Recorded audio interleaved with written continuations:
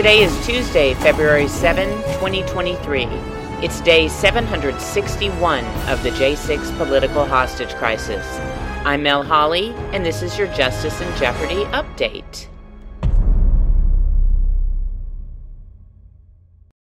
Hey, everybody. Thanks for joining us for this episode of Justice in Jeopardy. I'm really excited to talk to a J6er who was just recently arrested because he's got a very fascinating story. And I think everybody should hear this. And, we have to remember that they are still arresting people. This is not stopped. It's not stopping. And they've told us they want to arrest 3,000. And not only that, but they've gotten the funds to do it. The DOJ has been funded to continue this operation, this travesty of justice. So with no further ado, I'd like to introduce to you Israel Easterday. Hey, Israel, how are you? I'm doing well. How are you? Oh, I'm doing pretty well, hanging in there. So I really appreciate you coming on and sharing your story. And I thought we'd start by you just giving a little background about who you are, what your life was like before January 6th, and, tell us about yourself. Okay, I'd be glad to, and thank you for having me on here as well. A lot of things started. We've always been a pro-Constitution, pro-rights, pro-gun rights, all that stuff, but I felt deeply frustrated by the corruption in our government, and at the time anyway. So that's what led me up there to the rally. And, we'll have to skip through that part of it until, because I'm going through trial, I can't comment on some of that. But I was raised in a very Christian family. I've always loved sailing and sailed around on the local lake for most of my life. And after January 6th, a year after, I bought a sailboat and sailed about 2,000 miles totally. Sailed to Maryland and back down over to the Bahamas and back to Miami. Well, while I was in the Bahamas, I went to a church, me and my wife here, and they were very short-handed on Bibles. They had a very big congregation, and they only had a couple Bibles to go around. So came back to America, and I convinced one of my best friends to go back with me with his boat loaded down with Bibles and give them to the church. They knew I was coming back with the Bibles because I told them I was doing it. And I was in Miami waiting for that weather window that was supposed to be coming up in a few days when I got a call from my dad. My dad said, this was in December, I got a call from my dad, and he said, hey, the sheriff just told me that the FBI was wanting to talk to you. And so I immediately called the sheriff, and he said he'll try to get that number to me, the FBI number, because I was curious about what it was, because I didn't know they were pursuing anything. So I wasn't watching the news after that incident. And so the sheriff never got back with me. So I called the FBI to ask them, what was going on. And they told me that everything was fine, not to worry about it. They'll get back with me in a few days once they figure it out. So I dismissed it because he told me not to worry about it. And I told him my plans. And about 2 days later, I got a call from an FBI agent that said that there was a warrant for my arrest, and they wanted me to come to the island. And they had a helicopter overhead my sailboat, a big drone, 2 boats full of soldiers, and a team on the island with sniper rifles pointed at me. And they arrested me right then and there when I got to the island with my dinghy. I didn't run. I didn't do anything. And they transported me from there up to Washington, D.C., where I had my court hearings, and the judge released me on word bond on home arrest. So I'm stuck at home until trial, and that's about it. So but you didn't go directly home. You were detained for a little while. Is that correct? I was detained for almost 2 months. Okay. And you were in the Northern Neck? Yes. Yeah. How was that experience? It wasn't that great, but I hear it was a lot better than DC jail. Yeah, yeah. Well, I don't know. I think there's a lot of guys who have been in both who would beg to differ. But so did you meet some of the guys in there? I mean, did you kind of start figuring out what was going on once you talked to other J6ers who were in Northern Neck with you? Yes, I met a few fellas up there, all good people, very godly. We had prayer circle every night, and Jersey. Are you familiar with Jersey up there? Just in Jersey? Yes. Yeah, he's being moved around right now. We were just trying to find him again. Really? He's a Yeah. good cook. He can whip up about anything. He's taking the commissary food and making it into something tasty. Right. He mixes all kinds of things together and feeds everybody. Very kind-hearted fellow. And Howard. Yeah, it was a very beautiful community in there. But the food is completely soy based. Everything's soy. Everybody is pale. They have bags under their eyes. Some of the guys, to put it bluntly, walk around and you can easily tell they have breasts, and they're quite large. And I questioned a few of them about it, and they said it's all the soy. They've been there for a few years, and it's all the soy. The what's that stuff in soy? The estrogens in the soy. Estrogen. Mm-hmm. Estrogen. Wow. Yeah. We've done a lot of investigating and reporting on the food in there. We've even talked to people who have worked in the kitchen there, and not only are there roaches crawling on the food and mice and disgusting things like that, but just that the food comes in this packaging that actually says not for human consumption, and that when they add the water, they double the water amount, to try to make it go further, because this is a privately owned prison that is just taking every little dime they can from any state and federal funding, which should not be allowed to be, double dipping like that. And then, people are just barely surviving on this, soy and starches and just awful. You're 100% right. The commissary that comes in, the food is so baseless. You're starving again just within an hour of eating it. It doesn't stick to your ribs. And the commissary that some of the guys like Randy Ireland put $200 in my account, and that was such a big help. No, but we can't express enough how helpful it was for that to happen. There's definitely mice in there. And lots of the guys in the kitchen say that mice run across the food trays all the time. They don't have lids on the food trays. They run across the food trays. And there are lots of guys in the pod with me. I was in J-Pod that had big rashes on their body. And they would ooze out this type of liquid. And they would send out reforms to the medical. And these weren't the January 6ers, but no, they wouldn't get answered. The request forms don't get answered hardly ever. So, or if they didn't have enough money to see medical, and it was pretty disgusting. So they're charging people to see medical? Oh yeah, it costs money to see medical.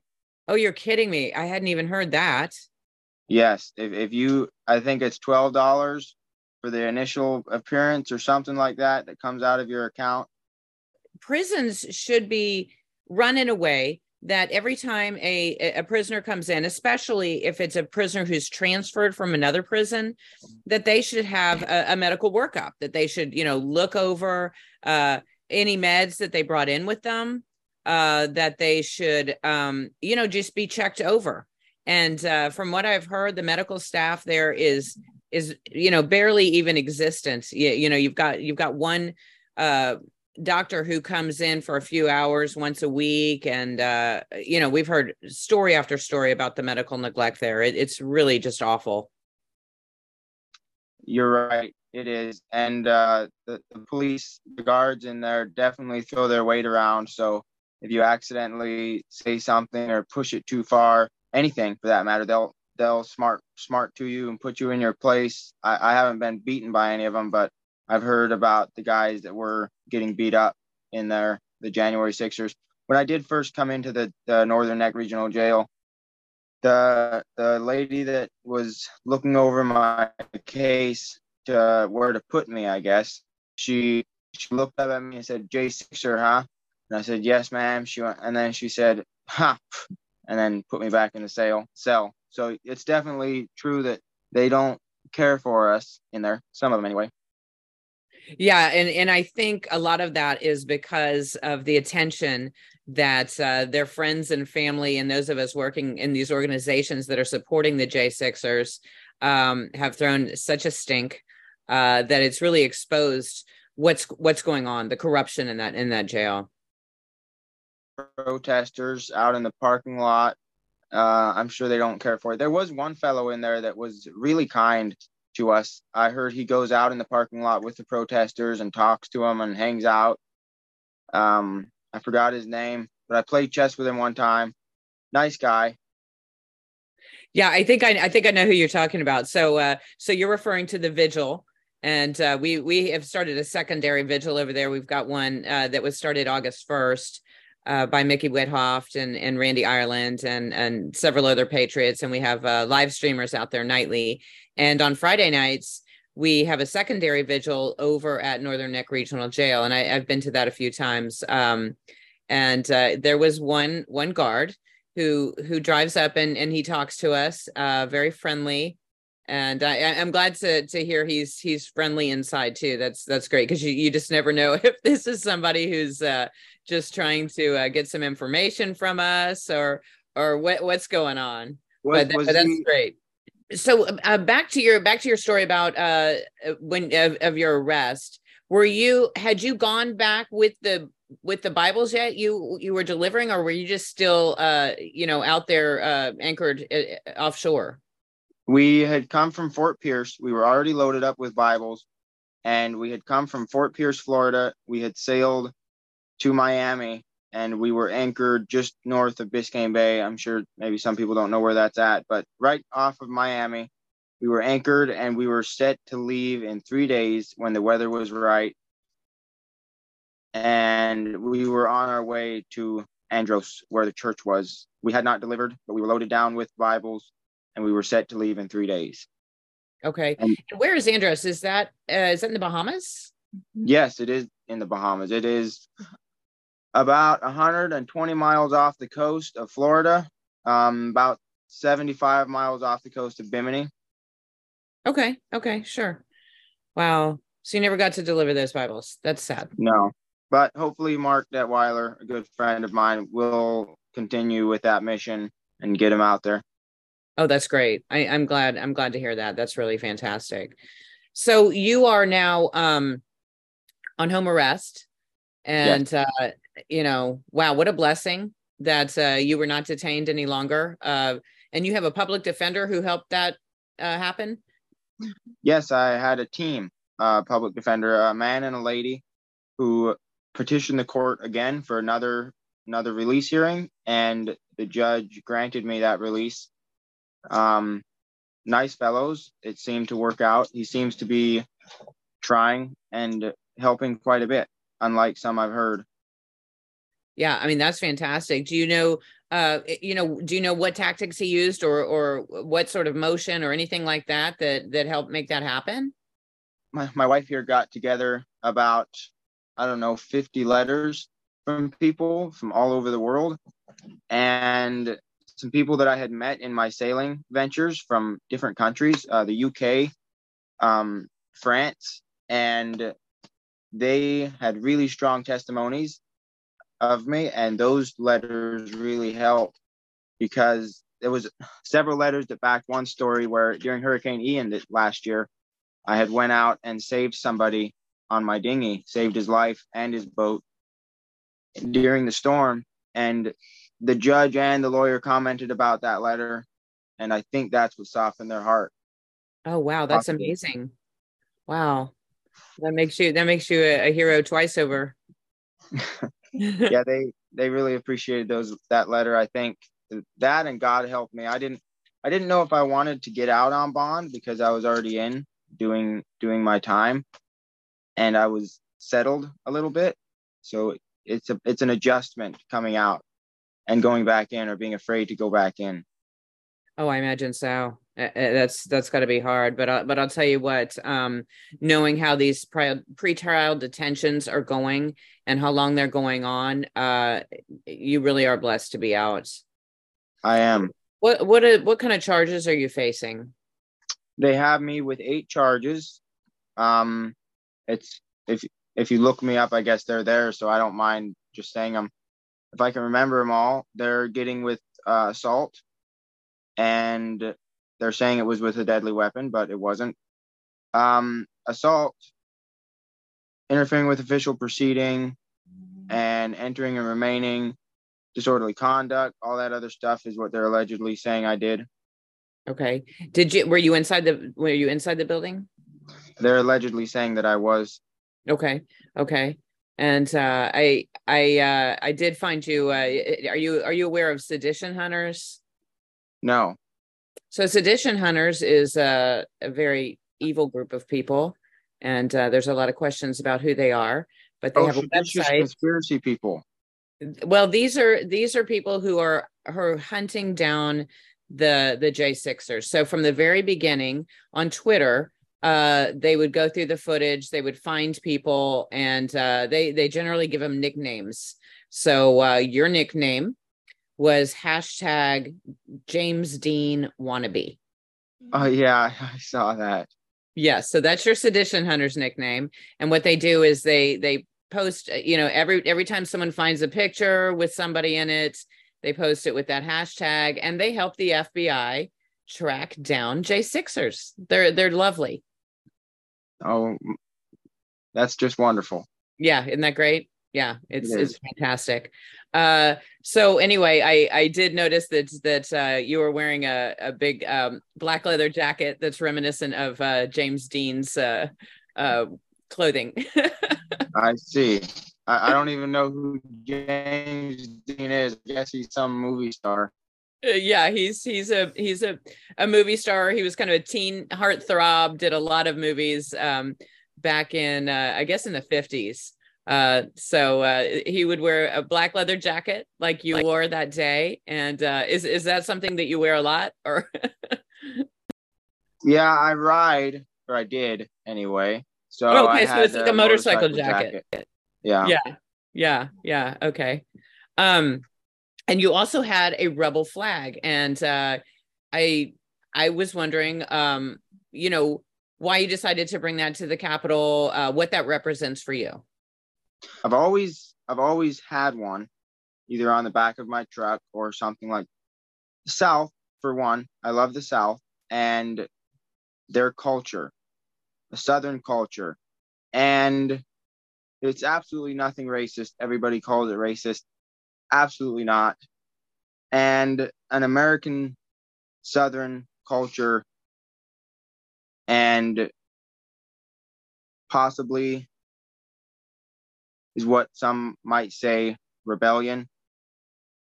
Yeah, I think that there's a lot of people that have those kind of feelings about the rebel flag, and I have even one night I was out at a restaurant bar there was a concert going on, and I think it was maybe even like country music, and there was a black gentleman in there who had a rebel flag wrapped around him. And, I said, I find that very interesting because so many people think that's a racist flag. And he was like, heck no, I love my rebel flag. I love the South. And it absolutely is not a racist symbol. So, it was refreshing to see that. It is. Yes. I've had the same encounters. Lots of people like my flags. African American, or normal everyday white people, or what everybody, it's not the stigma that they try to put along with it is wrong. Anything they can do to divide America, they will do. Oh, 100%. 100%. We've been really watching it, especially since Obama was in the White House. I think so many people see that racism wasn't the kind of problem that our media and many of our politicians have made it out to be until he was in office. And Yeah. and then that started a whole new divide. Unfortunately, I don't think he did anything to unite the races in any way.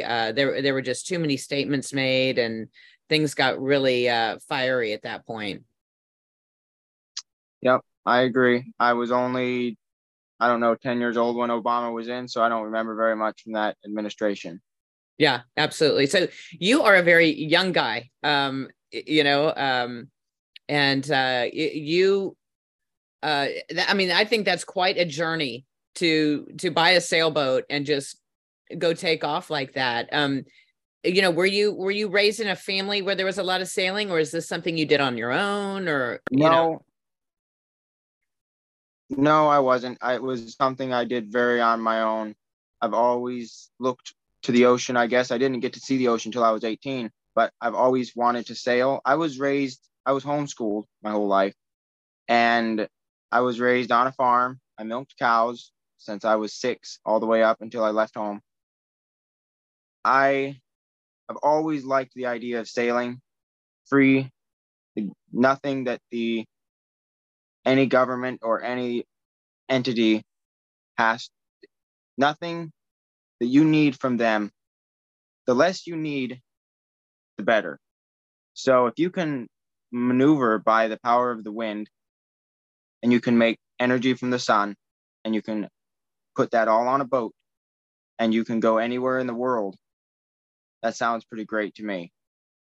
And that's more freedom. It's the top. I don't see it going any further than that. Yeah, that's beautiful. I love that. What are you able to tell us about that day at the Capitol, if anything at all? I mean, maybe just tell us about the atmosphere and what it was like in general. The atmosphere, I think I would say frustration, and people felt, I think, the loss of rights, the right to vote. They felt that that's a very big right, and that's something that supposed to set us aside from other countries, is the power of our vote. And when people thought that was being taken away, that was very frustrating to them, I believe. And I think that was the main thing. And then before, I saw on TV, before before things went bad or wild, they they were throwing tear gas bombs across the fence into the crowd. And this is a video that I've never been able to find, but it was on the news that I was watching before there was anything breached. There was a lady saying, and they're now throwing tear gas bombs into the crowd to calm them down because they're afraid it might get violent. So they were throwing tear gas bombs into the crowd before they did anything wrong. So I would watch the tear gas bomb go over the fence into the crowd, and then it would start smoking, and then everybody would roar, and then they would do it again. Everybody would roar again. So that, I think they were purposely trying to poke. Yeah. So you felt like before that started that the crowd was peaceful. Is that what you? Absolutely. There was lots of love, lots of very good cheer, because I think for anybody who loves their country, knowing that many people will stand up at once, that many people can gather and together at once, it was very peaceful and loving feeling to know that. Yeah, absolutely. So what is your plan? What is your plan going forward? Do you know when your next hearing is? My court date, I'm not sure what's involved with it. I have no idea actually, but it's March 3rd. So we'll see what happens. I don't even know what's going to happen. I haven't talked to my lawyer about it. Yeah, that sounds like a status hearing. And you will probably have lots of those, and they will come up with a plea deal to offer you. And that's one of the hardest decisions, is choosing whether or not you're going to take a plea deal, or because what we've seen over and over is when people won't accept the plea deal, then they're like, well, now we're going to give you a bunch more charges. And, not to instill any fear. I just want you to be, aware of what this has looked like over and over for everybody else. I actually don't know what it's looked like in the legal process for everybody else. I've heard of some people getting more charges. I've heard of Doug Johnson's case, Doug Jensen. Yeah, Doug Jensen. How he didn't even touch an officer, and he still got those charges. Yeah, we've seen a lot of that, unfortunately. A lot of people will have been given assault charges when the only assault was the back of their head against batons, the police batons. So, it's just there's a lot, and we've got an amazing community of organizations and families and other J6 defendants. And, I really hope that you will be open to joining our communities so that you can get the support, because what we've seen is that that's so important, that families and defendants who don't have that support from other people who are going through the same thing, it's really hard. And there is help, and there's a lot of things that are important to know as you're going through this process from people who have been through it themselves. I am definitely willing and very thankful for the love and support. It was very, very nice to get letters. The letters meant a lot. All the guys are up there for the mail waiting for it. Reading it several times through the week. It's very appreciated. Well, good. Yes, I'll tell you what, that is what we hear over and over and over, is that the Patriot Mail Project really kept everybody going and getting those letters, knowing that there's that kind of support, because, you have those really low days when you, I'm sure, the hope is waning and it's frustrating. And so yes, we always encourage people to go to the patriotmailproject.com and write our detainees and those home on bond, out on bond, because it's a tough road, and that support means so much. I know. Snap out of reality, because the guys that are being faced with this are not bad guys, and they've lived their life knowing and in a mindset of these morals, when on the other hand, if you were perhaps dealing drugs or doing illegal crime, you always know that's what's facing you, is jail or a life of crime. But this here, you just get sucked, you get pulled away from your life that you're doing, and you get thrown in jail when you were least expecting it. You didn't, you make a choice when you're doing crime, when you're committing crime, I would say, where okay, if I do this, I might go to jail. I'm going to keep doing it over and over and over again, and you may go to jail. But here, I was not living a life of crime, and you go to jail, and now the rest of my life is possibly just shattered in the way I thought it was going to end up being. Coming out of it a felon, and all these guys being pulled away from their family, their kids, and losing their house, their car, everything. It's a mess. It is, and it's devastating. It really is. It's devastating to whole families, and it touches so many people. Each arrest touches so many people in so many ways. Yes, it does. Can't tell you how much I appreciate you being willing to come on and share your story. And like I said, we are here for you. We have many organizations and family groups, and we would love to bring you in and give you all that support and help you have all the information you need to make the decisions you're going to have to make going forward. Okay, thank you very much. I appreciate it. Thank you. Do you have any message that you want to put out for my listeners, for Americans? I would just say that keep praying. This is just a very short time on earth, and we're going to be in no time facing Jesus Christ. Yeah. Amen. Amen. Well, you take care. And, if you ever have a message you need to get out or any new developments you want to share, you just reach out and let me know. Okay. All right. Thank you. Have a nice evening. Okay. God bless you. Well, several members of our team and the J6 community have been making themselves known on Capitol Hill this week with our new 118th Congress and their committees that have started up. So I thought I'd share a few clips of that and some responses from Mickey at the vigil. And, keep your eyes on what's going on there, because we're hearing a lot of good things and seeing some things happen. So definitely giving us some hope. I watched the video and it was tragic and extremely difficult to watch.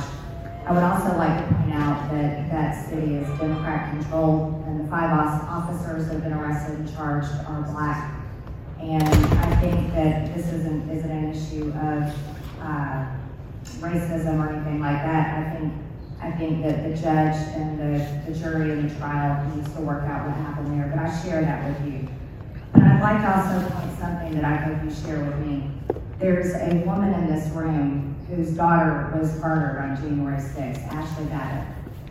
And Ashley Babbitt there's never been a trial.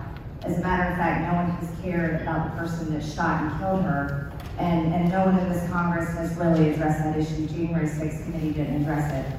And I believe that there are many people that came into the Capitol on January 6th whose civil rights and liberties are being violated heavily. And this committee will, I hope, Mr. Chairman, look into those civil rights abuses because they're happening in a jail right here in this city. And I hope Ms. Norton will care about that as well. As well as jails across the country. I've been in that jail. And it's not just the January 6th defendants pre-trial, by the way. It's many of the inmates in there living in horrific conditions. So I think that's something that you and I can care about. Will the judge let you go just for a moment? No, I will not yield. But I would like to say and point out that civil rights and liberties are important, but we have to make sure that we crack down on the two-tier justice system. Because the first things Marjorie Taylor Greene said from the oversight dais was that Ashley Babbitt was murdered. Do you think Ashley Babbitt was murdered, or do you think the police officer who shot her was doing his job? I think the police officer did his job. Well, he was asked by a reporter if he thought that Ashley Babbitt was murdered or if the cop was just doing his job, and he said the cop was just doing his job. So I just would ask McCarthy to look into Byrd's record and realize that he had prior excessive use of force issues.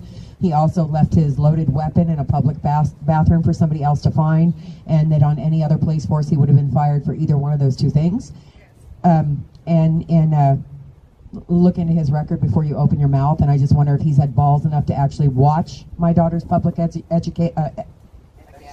execution, or if he just says whatever his handlers tell him to say. So that's a question I intend to ask him as soon as I'm able to. Yeah.